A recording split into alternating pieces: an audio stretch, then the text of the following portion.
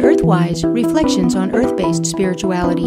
I'm Anu Dudley with a piece about the loon. Once, long ago, before the earth was made, according to a Huron legend, the sky goddess, Atahensik, was out walking and came upon a plant she had never seen before. She pulled it up, roots and all, to examine it, and through the hole where the plant had been, there was a view of the earth. Peering into the hole at the vast expanse of water below, she lost her balance and began to fall toward the water. A loon who happened to be flying over the water looked up and saw Atahensik falling. To save her from drowning, the loon caught her on its back and, calling in its eerie voice, summoned other creatures to help, for the cry of the loon can be heard over a great distance of the water. Soon other creatures of the sea and of the air gathered together to decide on how they could best help Atahensik. Snapping Turtle appeared and consented to receive Atahensik on her broad back. The Council of Animals decided that Atahensik must have earth to live on, and so all in turn dived down to the bottom of the sea to bring up some earth. Beaver, muskrat, duck, frog, and many of the fishes tried to get some earth, but without success.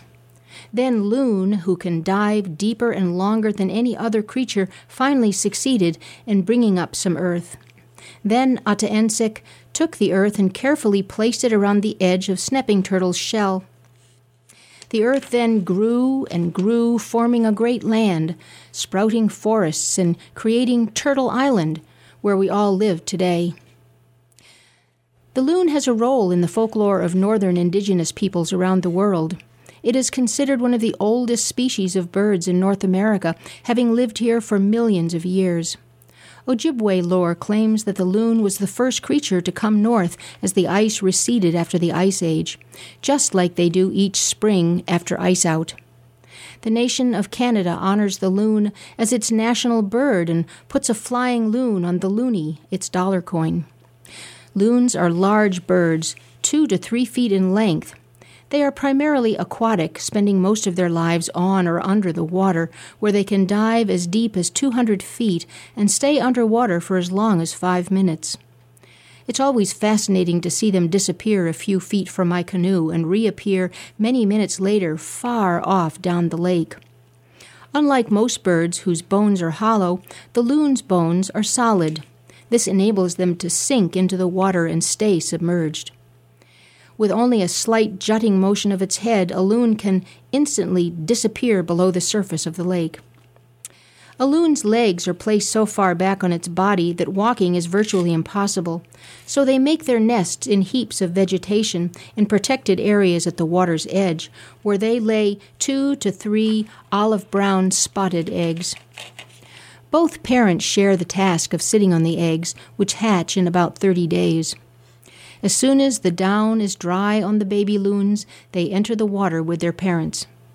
You can sometimes see the babies riding on their parents' backs in the early days of acclimating themselves to their new aquatic life.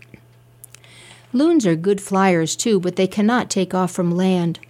Instead, they must run across the water, flapping their wings until they can build up enough lift to take off into the air. In early fall, I have often watched loons practicing their takeoffs day after day as they get their wings in shape for their fall flight south.